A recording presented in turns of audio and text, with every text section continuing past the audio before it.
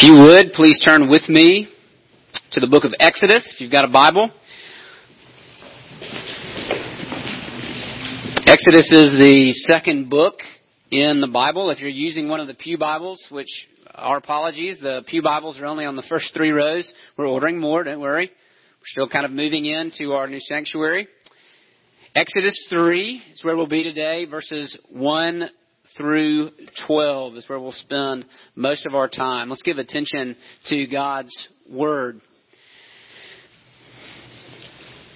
Now Moses was keeping the flock of his father-in-law Jethro, the priest of Midian.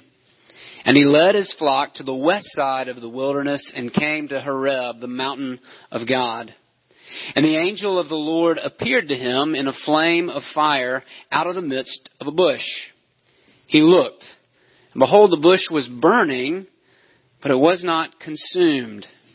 And Moses said, I will turn aside to see this great sight, why the bush is not burned. When the Lord saw that he turned aside to see, God called to him out of the bush, Moses, Moses. And he said, Here I am. Then he said, Do not come near. Take your sandals off your feet. For the place on which you are standing is holy ground.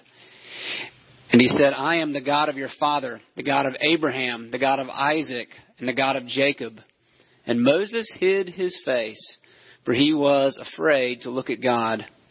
Then the Lord said, I have surely seen the affliction of my people who are in Egypt, and have heard their cry because of their taskmasters. I know their sufferings, and I have come down to deliver them out of the hand of the Egyptians, and to bring them up out of that land to a good and spacious land, a land flowing with milk and honey, to the place of the Canaanites, the Hittites, the Amorites, the Perizzites, the Hivites, and the Jebusites. And now, behold, the cry of the people of Israel has come to me, and I have also seen the oppression with which the Egyptians oppress them. Go, I am sending you to Pharaoh that you may bring out my people, the children of Israel, out of Egypt. But Moses said to God, Who am I that I should go to Pharaoh and bring the children of Israel out of Egypt? He said, I will be with you. And this shall be the sign for you that I have sent you. When you have brought the people out of Egypt, you shall serve God on this mountain. Let's pray together. God in heaven, we ask for your supernatural sight and insight, that you would open the eyes of our hearts, incline our ears to you, help us to hear you, and change us from the inside out. May the words of my mouth and the meditations of our hearts be pleasing in your sight, O God, our rock and our Redeemer. We ask it in Jesus' name. Amen. December 7th, 1941, a day that will live in infamy, right? If you've responded to that, you know that was the day that the Japanese bombed Pearl Harbor. And it's popularly thought that Admiral Yamamoto, an admiral in the Japanese Navy, said, at least according to Hollywood, said, we have awakened the sleeping giant. Now, whether or not he actually said that, it's a great line, and it was true. Prior to that point, you remember maybe that the war began in 1939, in earnest at least, as the empires of Germany and Japan began overtaking their neighbors. And the United States did not get into the war. We did not engage in the conflict. Our allies did. Great Britain did. France, of course, was involved because Germany was overrunning them. But we stayed out. We were, at that point, fairly isolationist, and there's some good things about that. We didn't necessarily want to get involved in what we thought was a war that was not our own. Our people, our country at that point, didn't want to engage in war.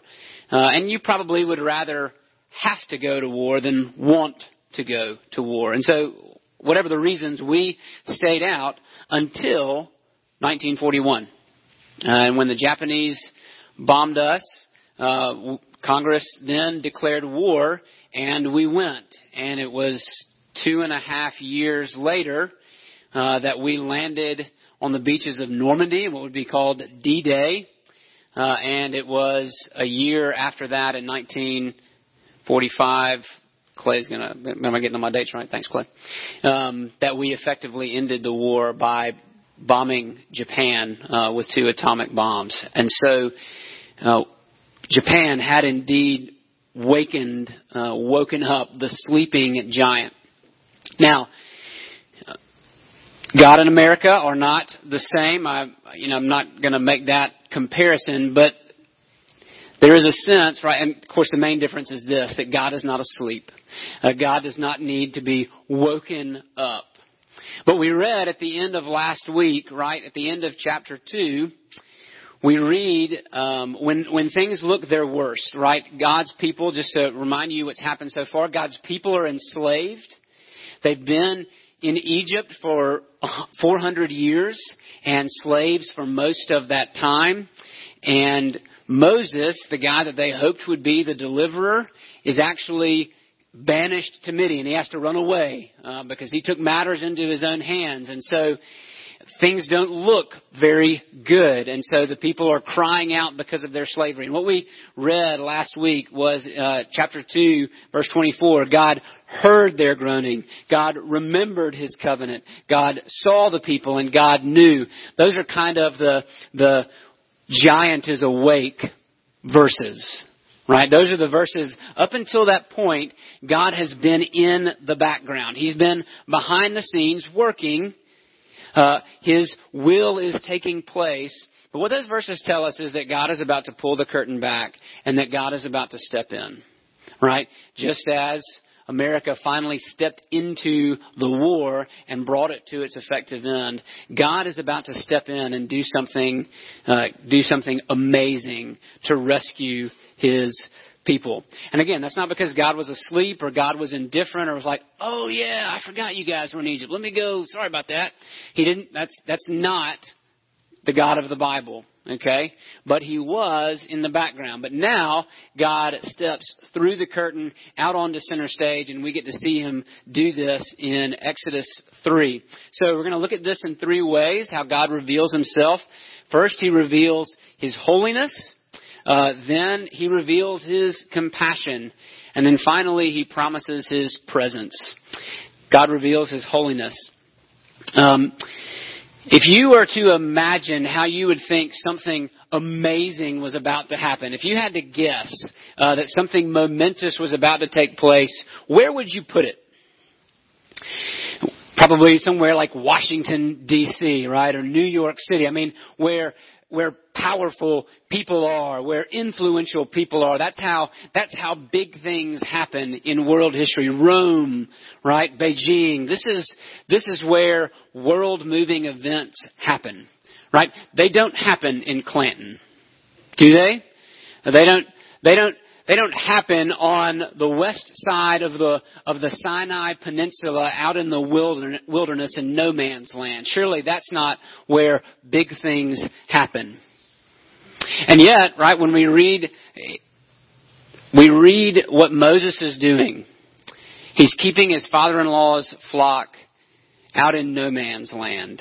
I mean, if you want the definition of washed up, of spoiled potential, you could just take a look at the first 80 years of Moses' life. Right, here's a man who was raised in Pharaoh's house. Right, the book of Acts in the New Testament tells us that he was raised in the wisdom of Egypt. So he was well educated. He had the best that learning could offer at that time. He had connections, right? He was the son or the grandson of a Pharaoh. He was the adopted son of Pharaoh's daughter. So he was a prince in Egypt. A well-connected, well-educated individual, right? And he was a passionate guy, right? He had a desire to do good, right? He went out to see the affliction of his people, and when he did, he just had to take action. And so what did he do? He killed an Egyptian guard. And Pharaoh discovers it, and he has to run off into the desert.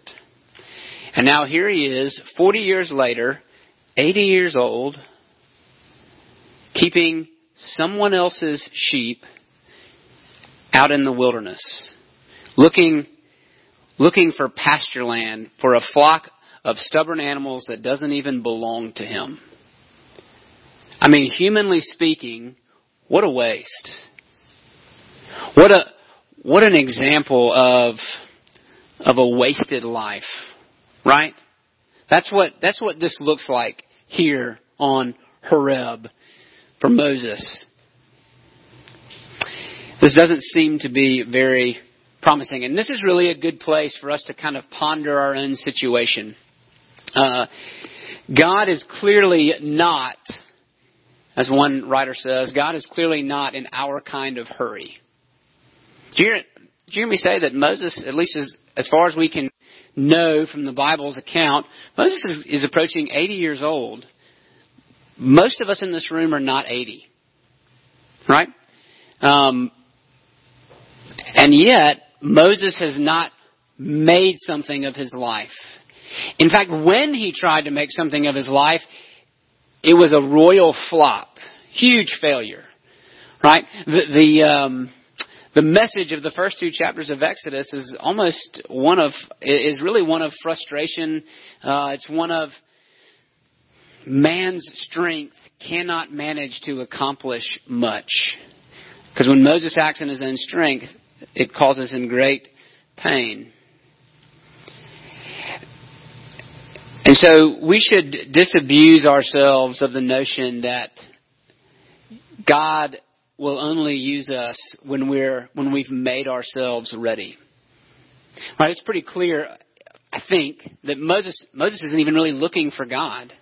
Who knows if he's just kind of resigned himself like, hey, this is the way life is going to go. Right? So he's not out there hunting. He's not out there seeking God. He's not there, hey, God, I'm ready when you are. Just, when you want to put the weapon in my hand, we'll go. Nope. And yet, God comes to Moses. Right? God meets Moses when Moses least expects it. And so we can say this, while it is good, it is a good thing, it is a right thing to make the most of your short lifespan. Most of us, I would imagine, maybe 80, 90, possibly 100, but that's a short span of time. And I think it would serve us well, most of us probably aren't asking the question often enough, what kind of legacy am I leaving behind? How do I want to be remembered by my children and my grandchildren if God should so desire to give them to me? And so that's an important question to ask. But I think what this text is telling us most of all is that God is happy to use when God sees good and well fit to. That God is not in our kind of hurry. And so we want to rest in the patient, perfectly timed providence of God. Because like I said, it's not even clear that Moses is looking for God. Moses, for all intents and purposes, is probably forgotten. He thinks he's been forgotten. And maybe you think you've been forgotten. Maybe you think you're past your useful shelf life. Right? Maybe you think because of the way that you've lived your life or how old you are, God's got nothing for me to do.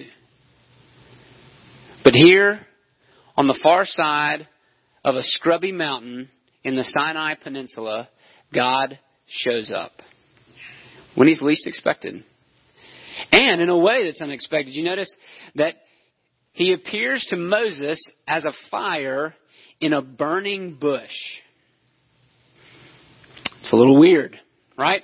What exactly is going on with this holy God in the burning bush?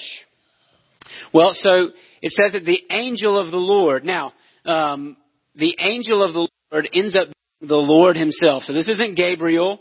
This isn't Michael. This isn't some other messenger. This is actually the Lord himself taking on a form as he breaks into human history. And we're going to come back to that.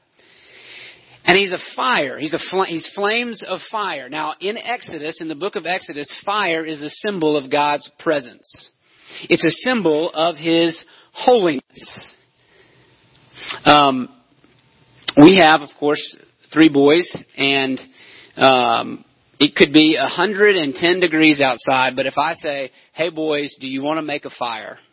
We have a fire pit. If I say, hey, we're going to make a fire, they're like, yes. Now, they don't make it much past the lighting stage. Like I'm sitting there, like they're gathering around and they're seeing my frustrated attempts at getting the TP to stand up. And yeah, it's not pretty. And eventually they walk off and get bored until I actually manage to make the thing burn. Then they come back.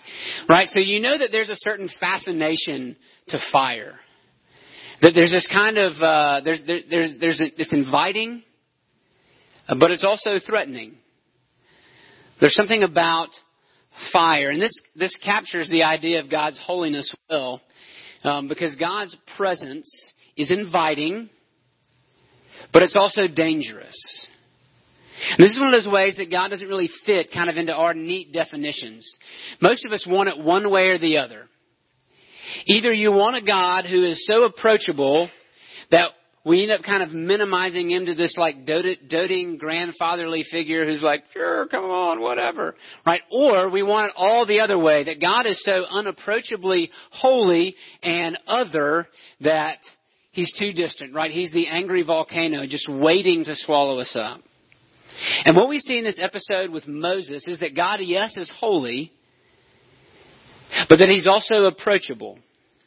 He is inviting, and he's also dangerous. Just look at what he says to Moses, right? Moses sees that this bush is caught on fire. Now that altogether is not that odd. Maybe a lightning bolt struck the shrub and it caught on fire.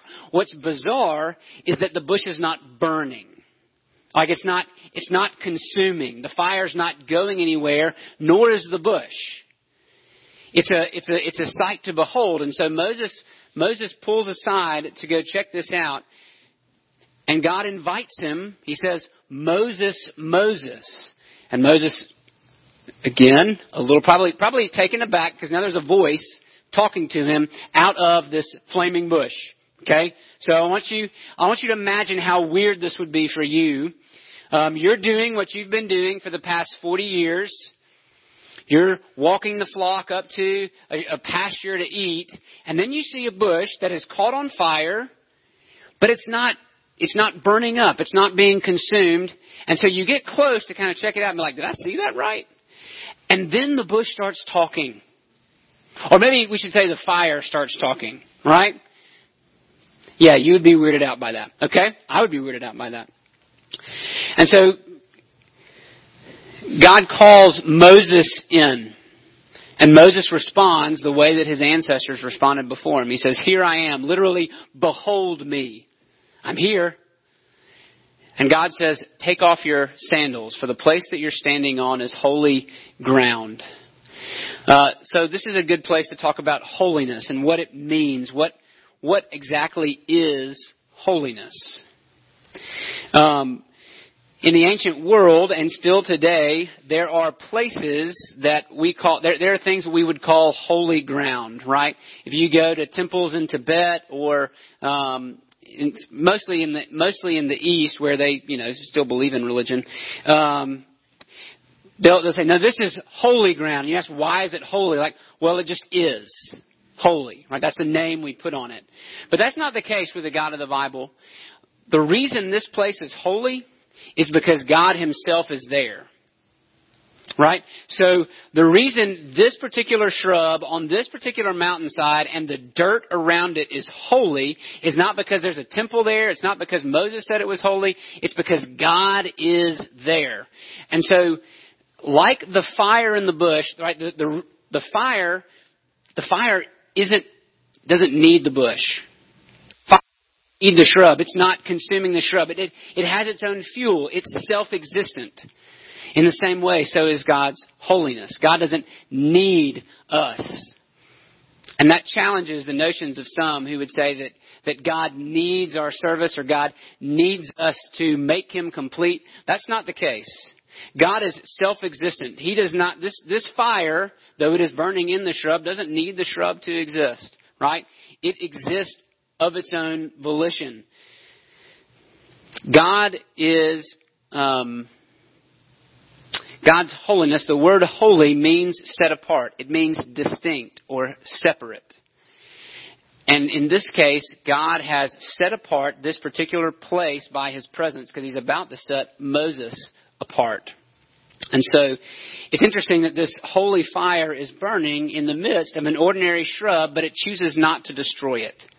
In a normal case, in a normal fire, the bush would be gone. It would burn up. But not in this case. God, and so what is this telling us? Where is this taking us? God is beyond our control and even beyond our understanding, our total understanding. He does not need our fuel, and He does not fit into our mold. He is both dangerous and inviting at the same time. And this is what makes God exceedingly trustworthy. Because He's not a God who fits our program. He is a God who makes us fit His. Right? He's the one who sets the terms.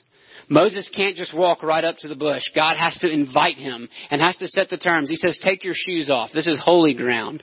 So God is the one who allows the approach. Martin Luther wrote a hymn, Psalm 130. He did this with a number of hymns, but the last verse, the third verse of that hymn says, what though I wait the livelong night until the dawn appeareth, my heart still trusteth in His might, it doubteth not nor feareth. Do thus, O ye of Israel's seed, ye of the Spirit born indeed, and wait till God appeareth. Moses is not looking for God. He's not expecting God, and yet God reveals His holiness to Moses. God is about to act. He's about to do something big. And then He reveals His compassion. Look again at verse 6. Moses, Moses, here I am. Don't come near. Take your sandals off your feet. And then He says this. God identifies Himself to Moses. God said, I am the God of your father, the God of Abraham, the God of Isaac, and the God of Jacob. Now, imagine that Neil's not here this morning. You can actually pray for Neil because his back is causing him great pain. But if you know Neil, you know that he has 4 kids, Ivy, Clay, Zach, and Bailey. And imagine that you meet Neil just out in the community somewhere at a restaurant, and you introduce yourself. You say, hey, I'm Kevin. And he says, hey, I'm the father of Ivy, Clay, Bailey, and Zach. You're like, okay, well, that's kind of weird. Right, my name's Kevin. Right, I am the father of Ivy, Clay, Bailey, and Zach. You begin to think, okay, this guy really identifies himself with his kids. Like, maybe at an unhealthy level. We probably want to talk about that. So it's interesting that the first way that God identifies Himself to Moses is not with any of the other names that He used in Genesis.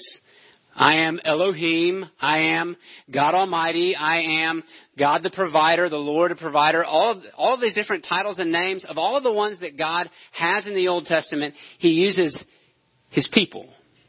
When He comes to Moses and identifies Himself to Moses, He says, I am the God of Abraham, the God of Isaac, and the God of Jacob. Why do you think He does that? Because He identifies Himself with His people. He has so bound Himself up in the life of His people that is how He identifies. That is the name, that is the title that He gives to Moses. And it's a history that Moses knows. Because as soon as Moses hears that, now he realizes who he's dealing with. Now he hides his face and he's afraid. He remembers the stories. He remembers how God walked with Abraham, how God walked with Isaac, how God walked with Jacob. He remembers the promises that God made. He says, I am the God of your father. I wonder, I don't know that Moses' parents are still alive at this point. Probably not. But does he remember the quiet faith of his father and mother as they laid him as an infant in the river and sent him down? Right? I am the God of your father. And so Moses is taken back and he realizes who it is that he is dealing with. And what God is saying is, I'm here to make good on my promises.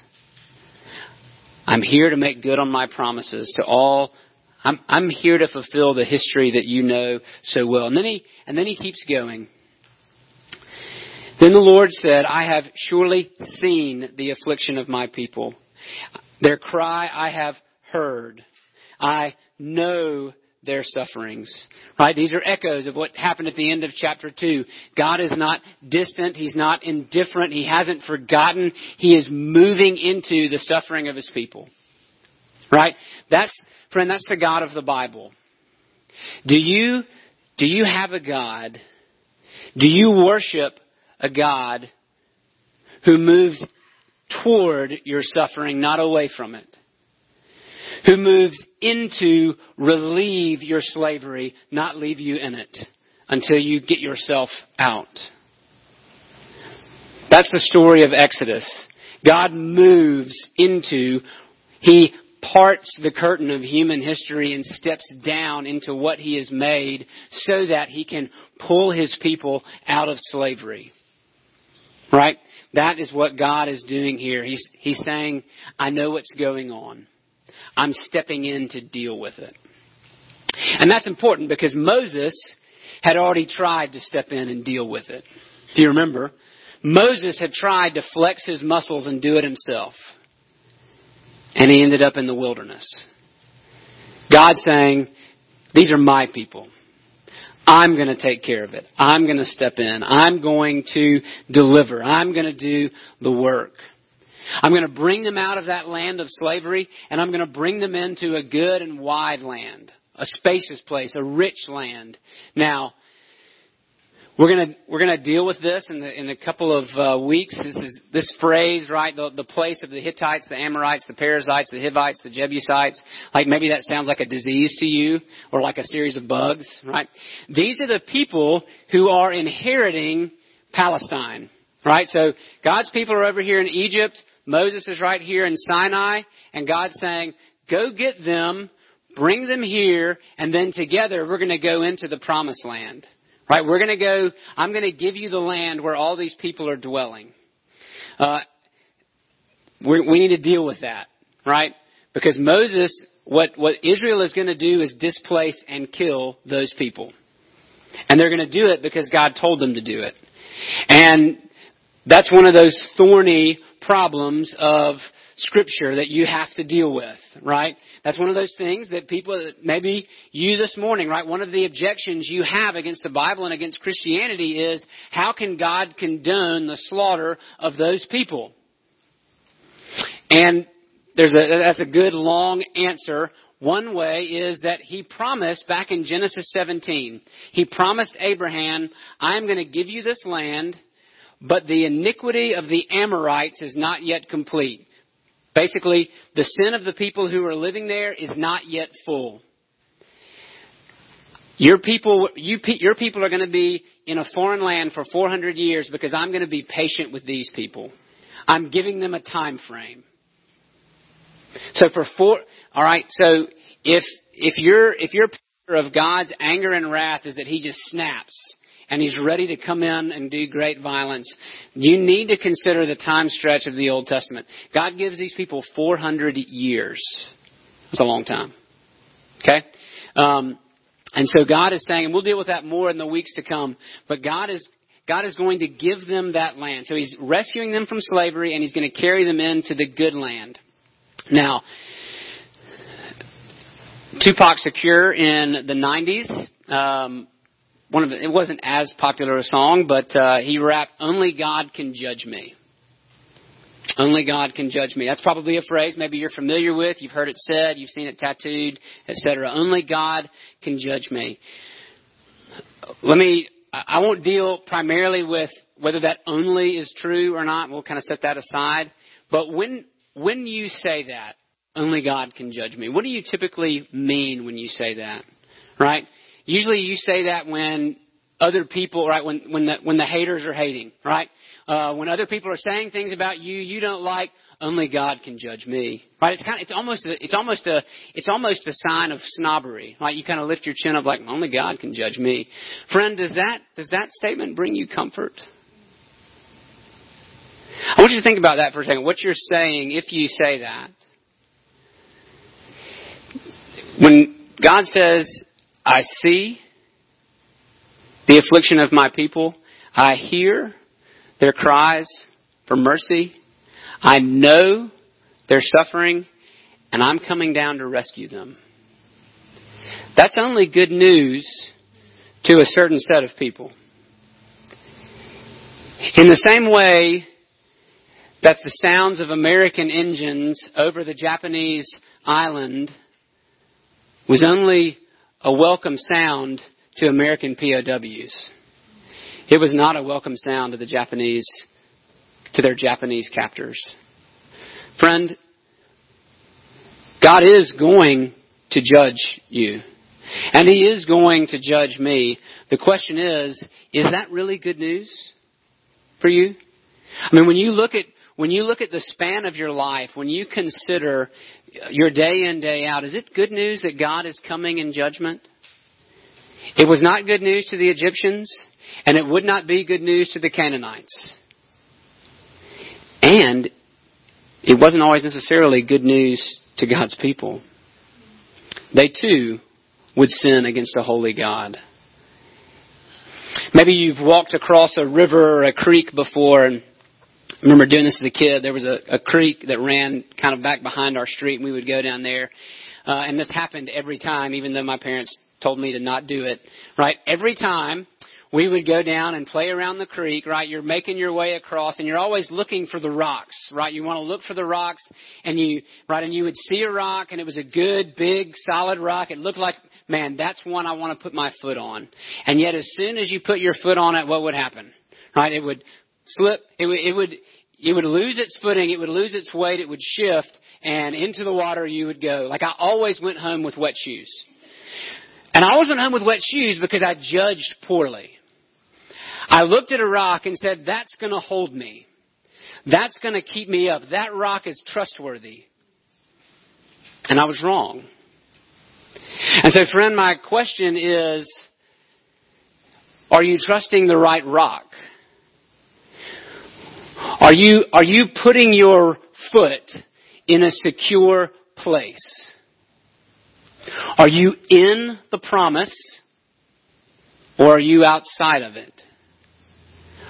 Another way to ask it, are you with Moses? If you were in this story, are you with Moses or are you against him? When God says, I'm coming down to rescue my people, that's good news if you're the people. But if you're Egypt, we're going to see that is terrible news. And there will be blood, and there will be fire. Are you standing on the right rock? And then God promises His presence. He tells Moses, I don't know why the ESV translates it come. It's actually go. Verse 10, go, I'm sending you to Pharaoh, and you are bringing out my people. He almost gives it as a certainty. You're going to go, and here's what you're going to do. Right? He doesn't ask for a resume. He doesn't say, hey, Moses, listen, here's a good idea. I think this is right. He and Moses don't work together on this. Like, all right, here's what I think we should do. Right? Like he's drawing a line in the sand. Like here are the X's, here are the O's. Like they don't do that. All God says after He declares His holiness, after He declares His compassion and His love for His people, He says, go. I'm sending you. Go rescue my people. Get them out of there. Right, so the command is pretty clear. It's not given in a way that can say, right, that there can be any doubt about how this is going to turn out. And what does Moses say? This is actually the first of 4 objections we're going to look at over this week and next week. The first of 4 objections. Moses says, "Who am I?" It's probably not born out of humility. Moses was a humble man, but that's probably not what's going on in Moses' heart. Moses is probably scared to death. Right? He remembers the last time he was in Egypt. And yeah, that king's dead. But he tried to rally support the last time he was in Egypt. And the people looked at him and said, not a chance. Moses remembers his track record.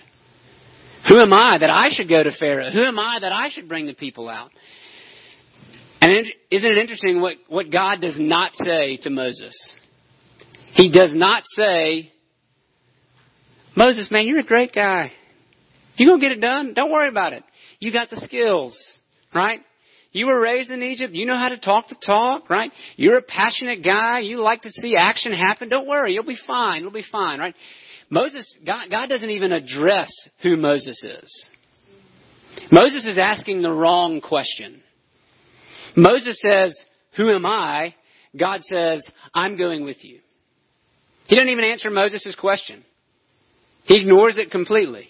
Because it doesn't matter who Moses is. It doesn't matter Moses' skill set. It doesn't matter Moses' experience. God has called Moses, and God is going to go with Moses. He says, I will be with you. And we get tripped up in the same way. Who am I? I can't do that. Right? You guys who are counselors at Raleigh's Place, you're gonna have these campers in front of you, and you're going to have those moments where you're like, who am I? Who am I that I get... Who put me in charge of... You're going to question the wisdom of the people above you, right? Who put me in charge of all these little kids? Who am I? We ask that same question when we're put in conversation, when we get into conversations about Jesus, right? Who am I? And that is a good question to ask. You're nobody. Let me just go ahead and give you the good news, right? You're nobody. But you know what God says to Moses? I will be with you. It's not Moses who's going to bring the people out.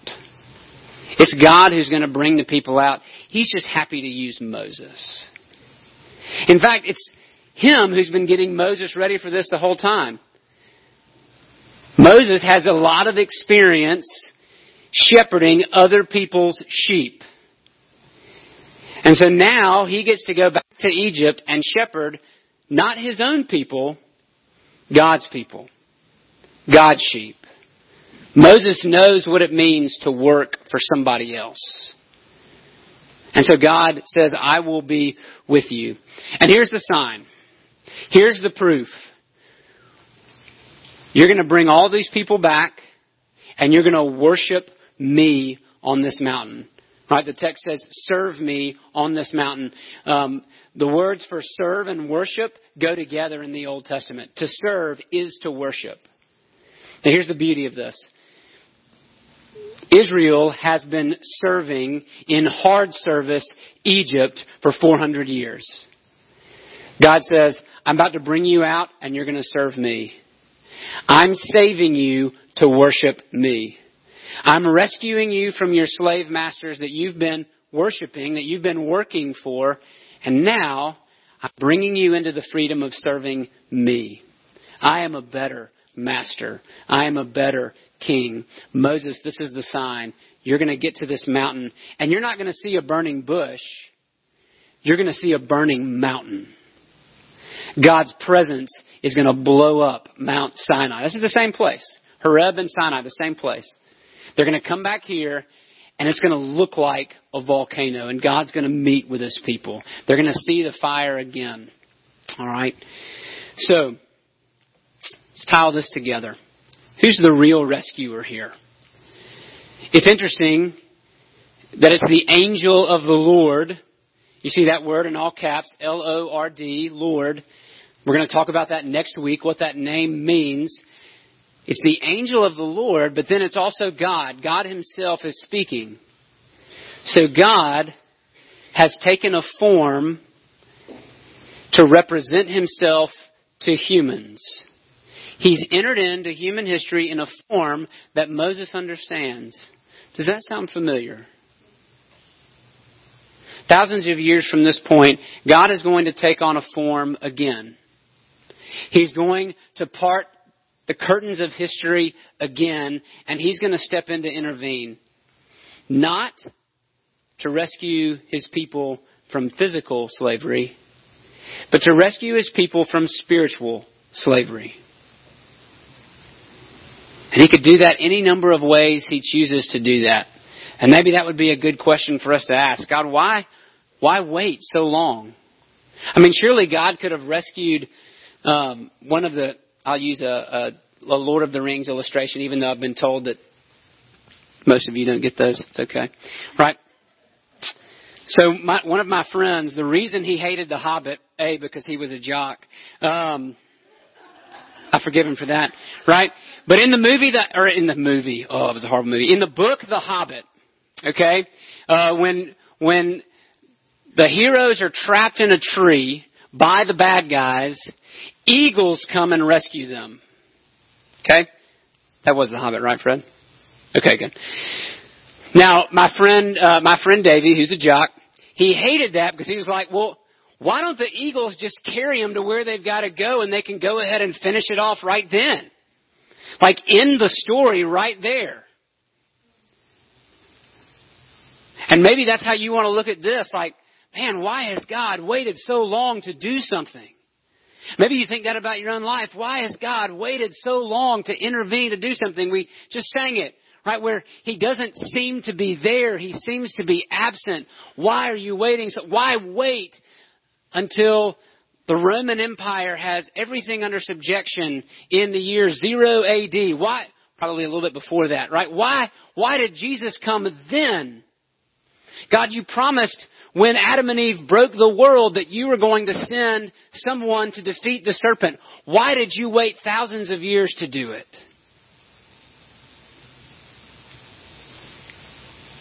How long, O Lord? And maybe it's because God has something else He wants to accomplish. The story wouldn't be the same. In fact, if the eagles could just drop the hobbits off at Mount Doom and end the story right there, well, that'd be a lame story. And the storyteller wouldn't get a whole lot of glory for it. But if over the course of 1,000 years, man can show repeated failure at saving himself, maybe, just maybe, God gets unimaginable glory for using a weak, 80-year-old, washed-up shepherd to go back to Egypt and challenge the most powerful man with the most powerful army on the face of the planet and bring out a bunch of slave people. Maybe God gets more glory out of that. How unimaginable is the glory of God that He comes not as a king with a scepter to crush His enemies, but as the son of a carpenter to be crushed on a cross. That in the most humiliating way possible and in the greatest act of rebellion, God is glorified in the majesty of His grace because He takes our shame and He takes our wickedness and He takes our weakness and He saves the world. Maybe that's why it takes so long. And so the angel of the Lord, Yahweh, the Lord Himself, shows up and He rescues His people. And that same person comes again later. Not as a flame, a fire in a bush, but as a man named Jesus. And He's crushed by His enemies to save His enemies. He is the rock. If you're trying to figure out which way you want to cross the river, which way you don't want to get swept away by the current, there's lots of slippery rocks out there. And there's lots of rocks that look good. Lots of places you think might be a good place to put your foot. Put your foot on Jesus. Put your life on Jesus. Rest in Him and in Him alone. Let's pray. God in heaven. Oh Lord, we thank You for Your patience with